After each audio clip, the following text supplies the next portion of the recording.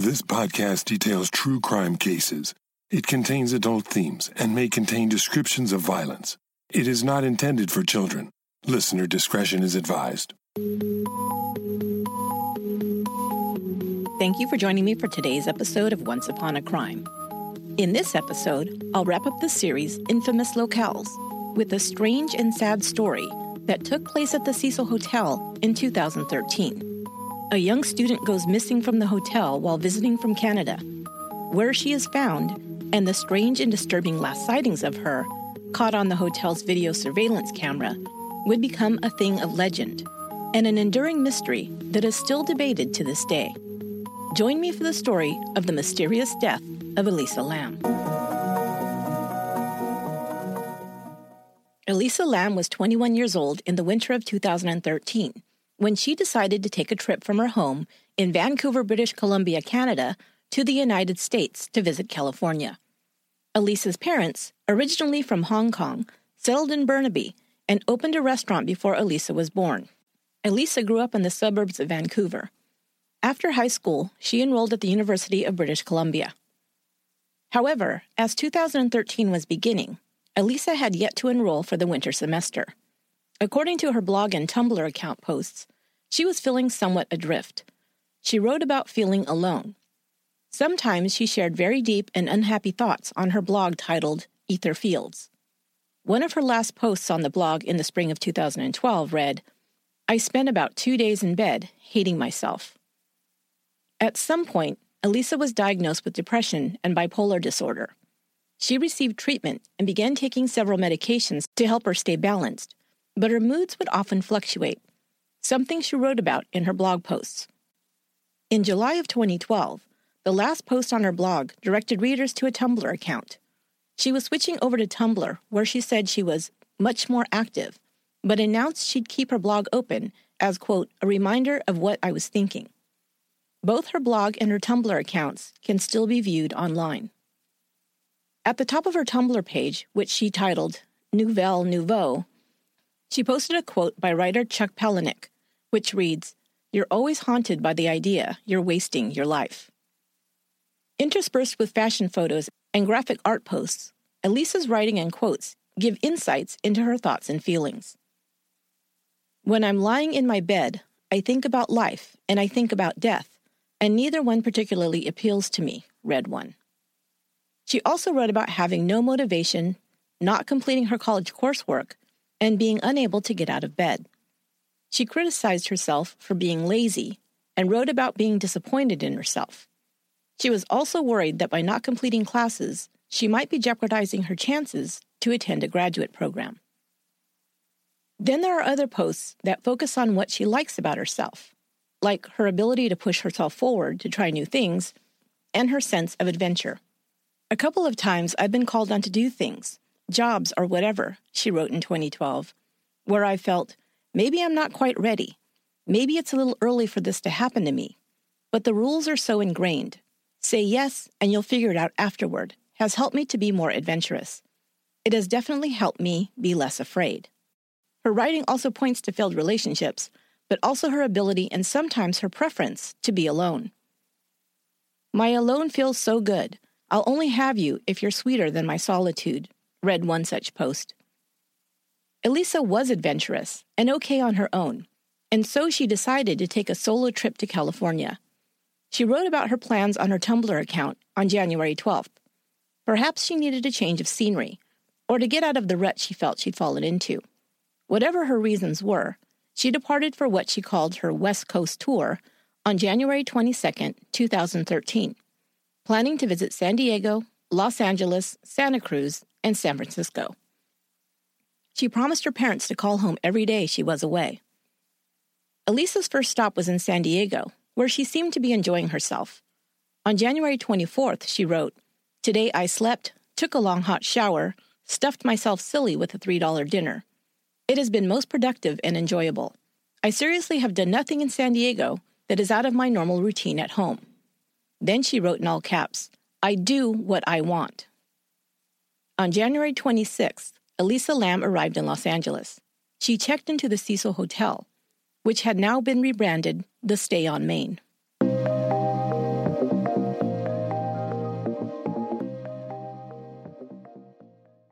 Elisa Lam checked into the Cecil on January 26th. She had reserved a room for 5 nights, planning to check out of the hotel on January 31st to begin the next leg of her trip to the beach town, Santa Cruz. Elisa was booked into a shared room. The Stay on Main now rented cheap rooms to students and other budget travelers who shared their sleeping quarters and bathrooms with others to cut down on costs. However, after 2 days, her roommates complained to the management of Elisa's, quote, certain odd behavior, unquote. What this meant has never been clearly explained, but the result was that she was moved to a private room on the 4th floor. Nothing much out of the ordinary is shared in her posts during her time in Los Angeles. She writes about arriving in the city and describes a nearby Art Deco-style building that she considers gaudy. Another post reads, "I'm going out tonight. I really hope no creeper comes near me."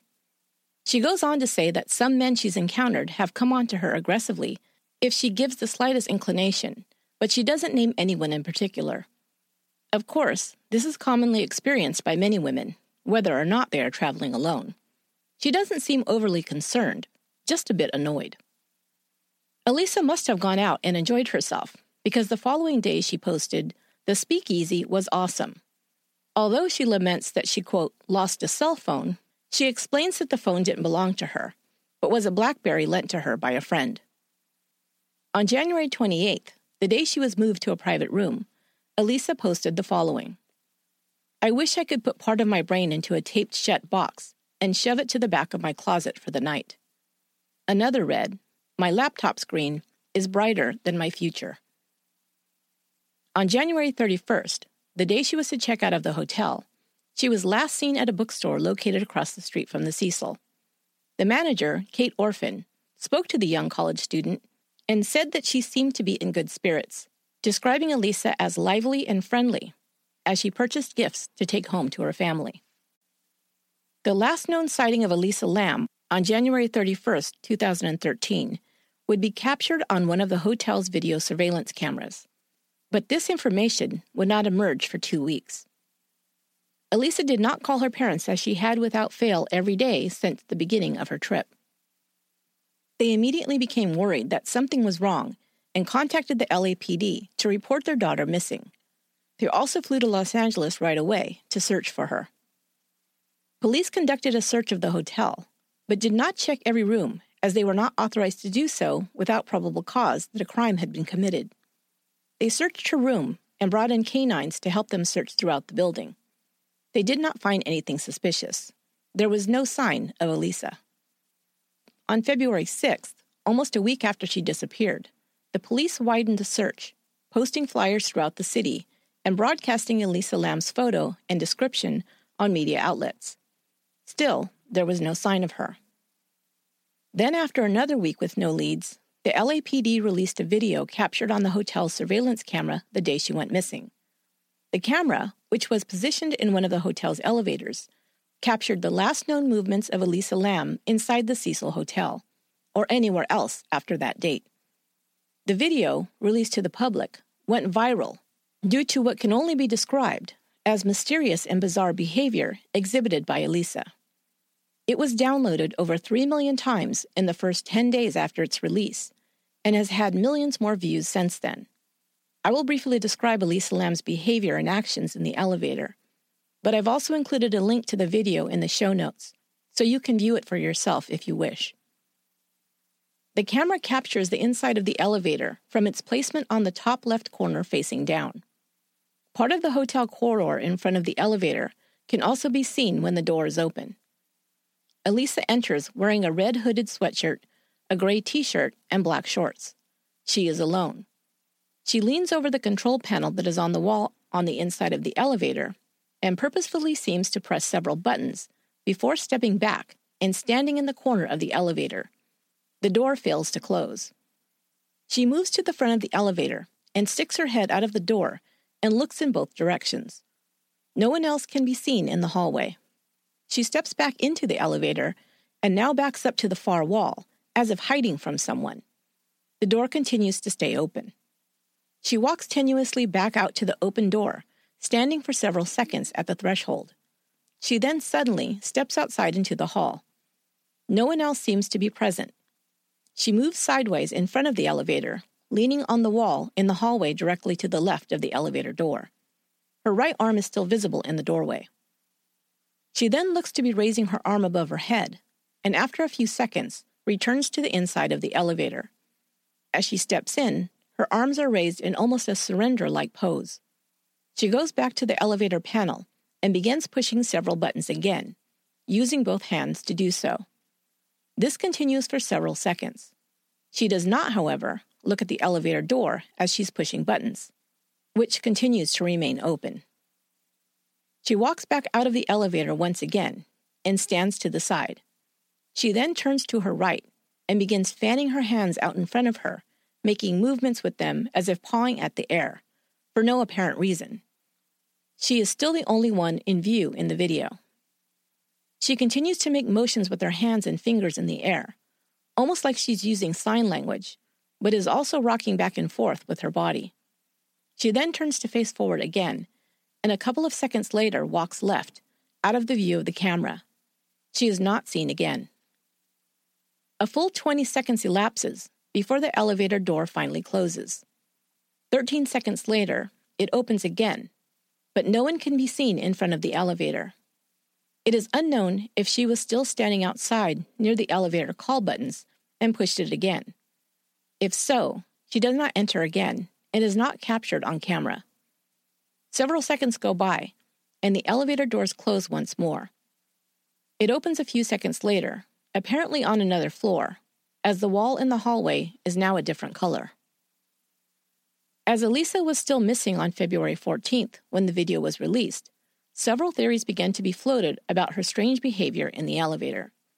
Some immediately theorized that her actions where she seemed to be hiding were most likely in response to someone following her.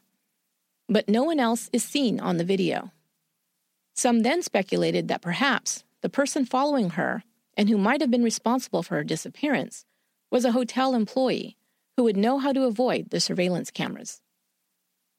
At first, the LAPD treated the case as one of suspicious circumstances and speculated that Elisa may have met with foul play. However, there was no evidence that a violent crime had taken place in her room, as nothing seemed to be out of place.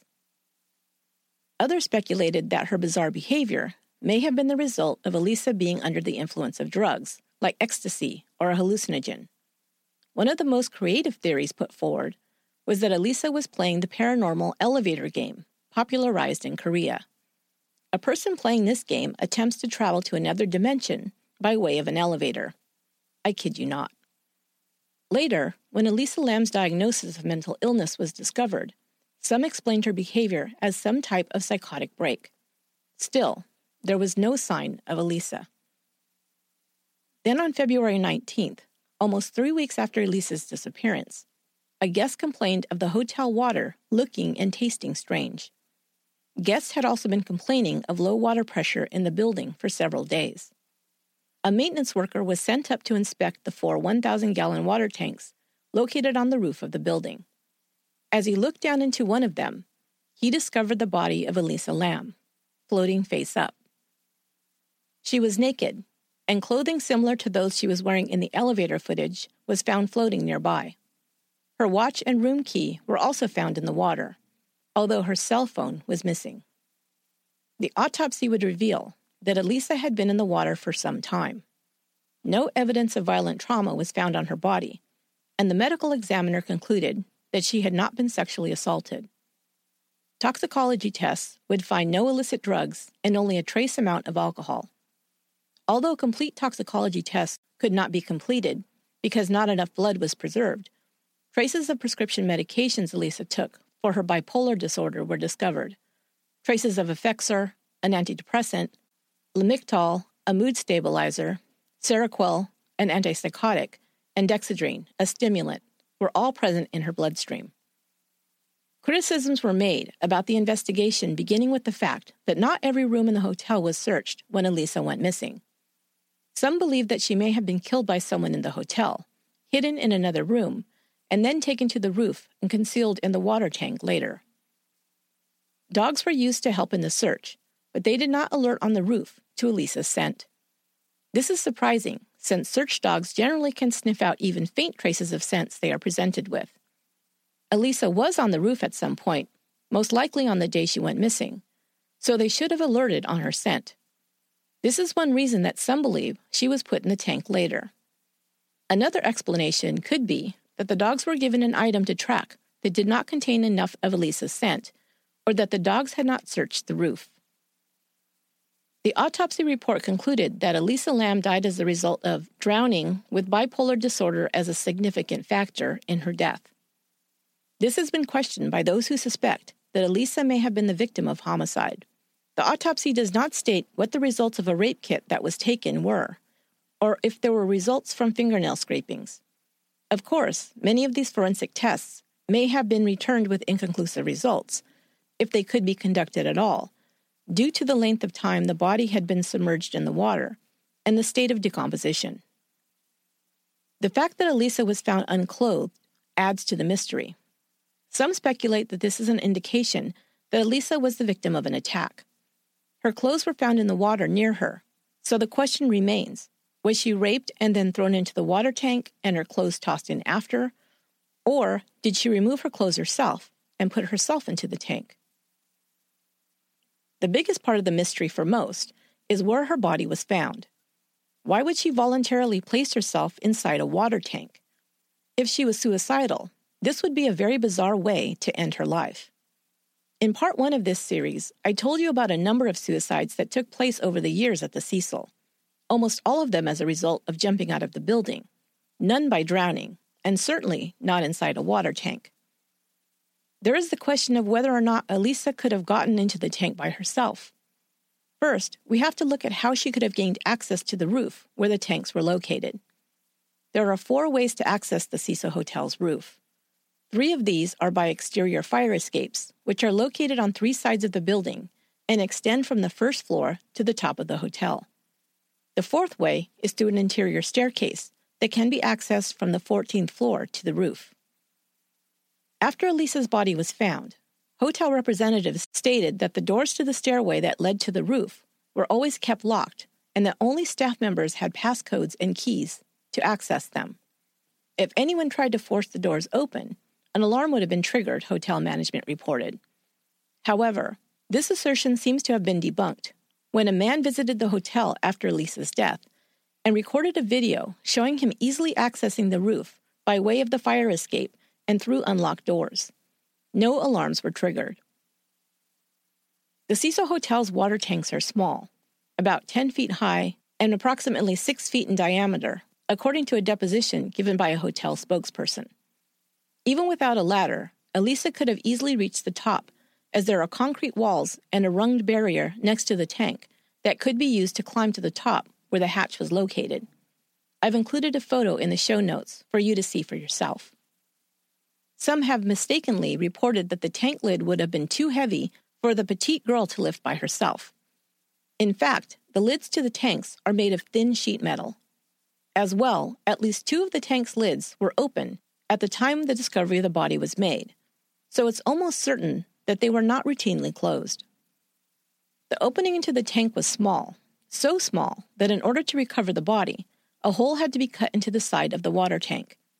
It would have been almost impossible for a person to force another inside the water tank opening without causing injuries like cuts or bruises, none of which were found on Elisa's body.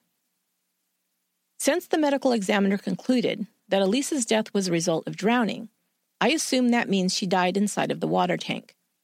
If she did not go into the tank voluntarily, that would mean that she had to have complied with someone else's directions without much of a struggle. Another detail that points to homicide, some say, is that although her cell phone was missing, her Tumblr account kept posting updates for a few days after she disappeared. One explanation I've read is that she may have used Tumblr's queue option, which allows posts to be scheduled ahead of time and published at a future time and date. Other explanations are that someone else created the posts and then sent them with her missing cell phone, or that her account was hacked.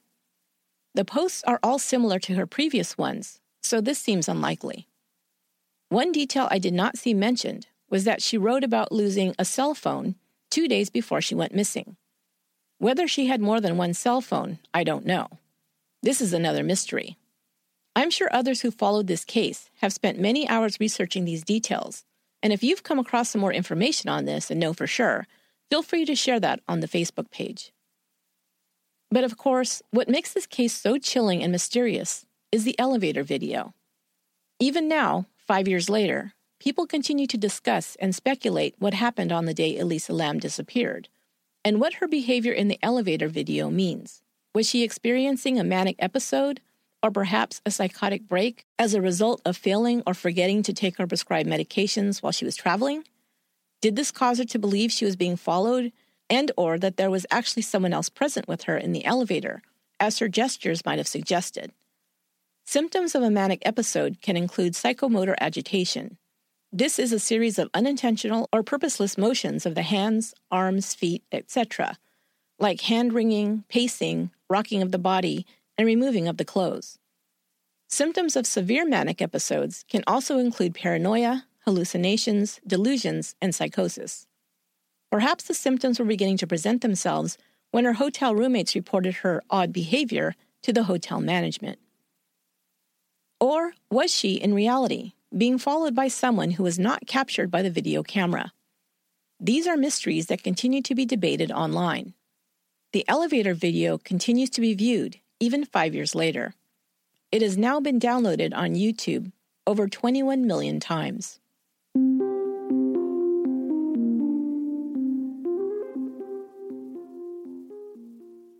Elisa Lam's parents filed a wrongful death lawsuit, claiming that the hotel failed to inspect and seek out hazards that posed an unreasonable risk of danger to their daughter and other hotel guests.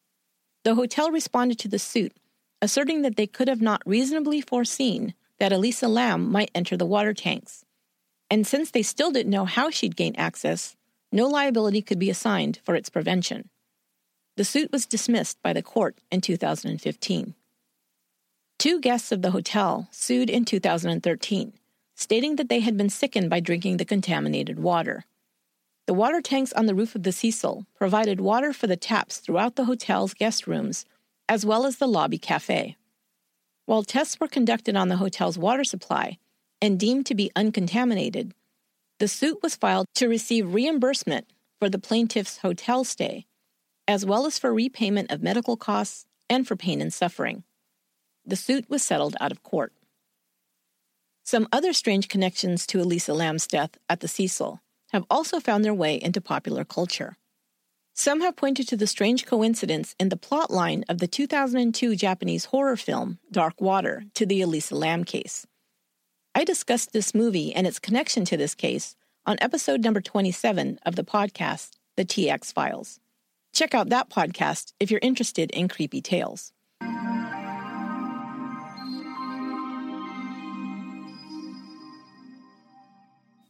The area around the Cecil Hotel has undergone a recent renaissance. The neighborhood, once considered urban blight, has become home to trendy restaurants, fashion boutiques, and coffee houses.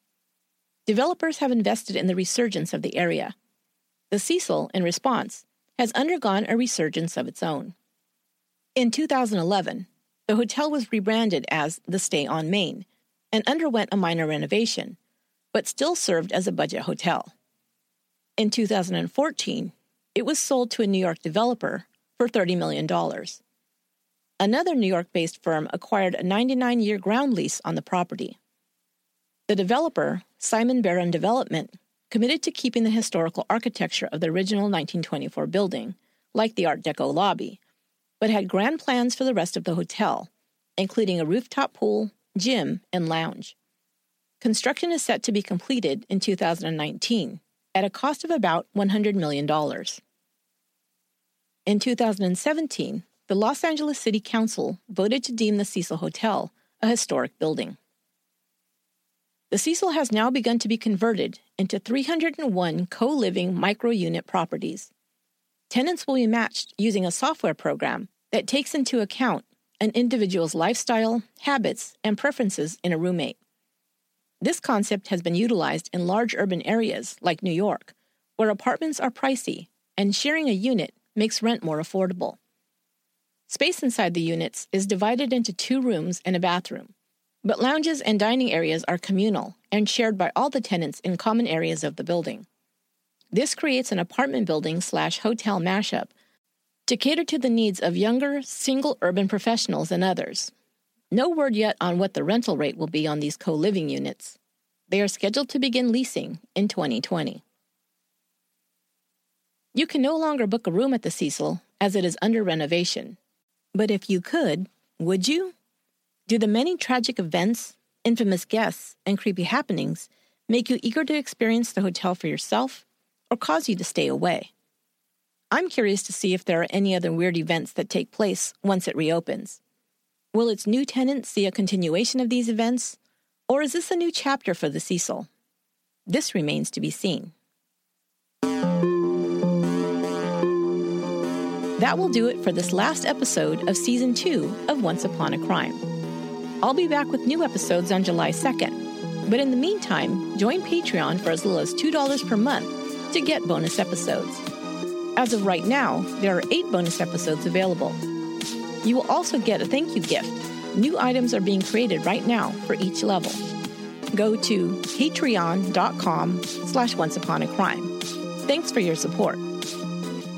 Once Upon a Crime is written, produced, and edited by me, Esther Ludlow. Until next time, be good to one another.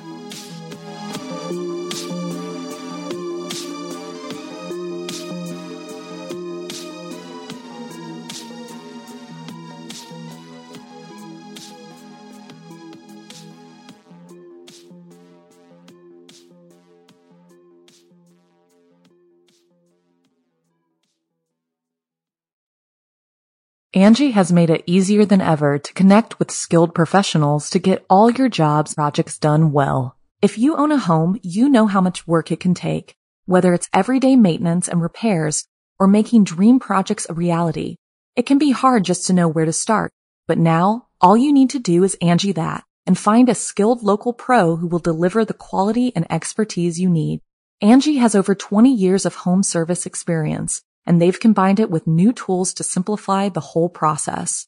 Bring them your project online or with the Angie app, answer a few questions, and Angie can handle the rest from start to finish, or help you compare quotes from multiple pros and connect instantly, which means you can take care of just about any home project in just a few taps. Because when it comes to getting the most out of your home, you can do this when you Angie that. Download the free Angie mobile app today or visit Angie.com. That's ANGI.com.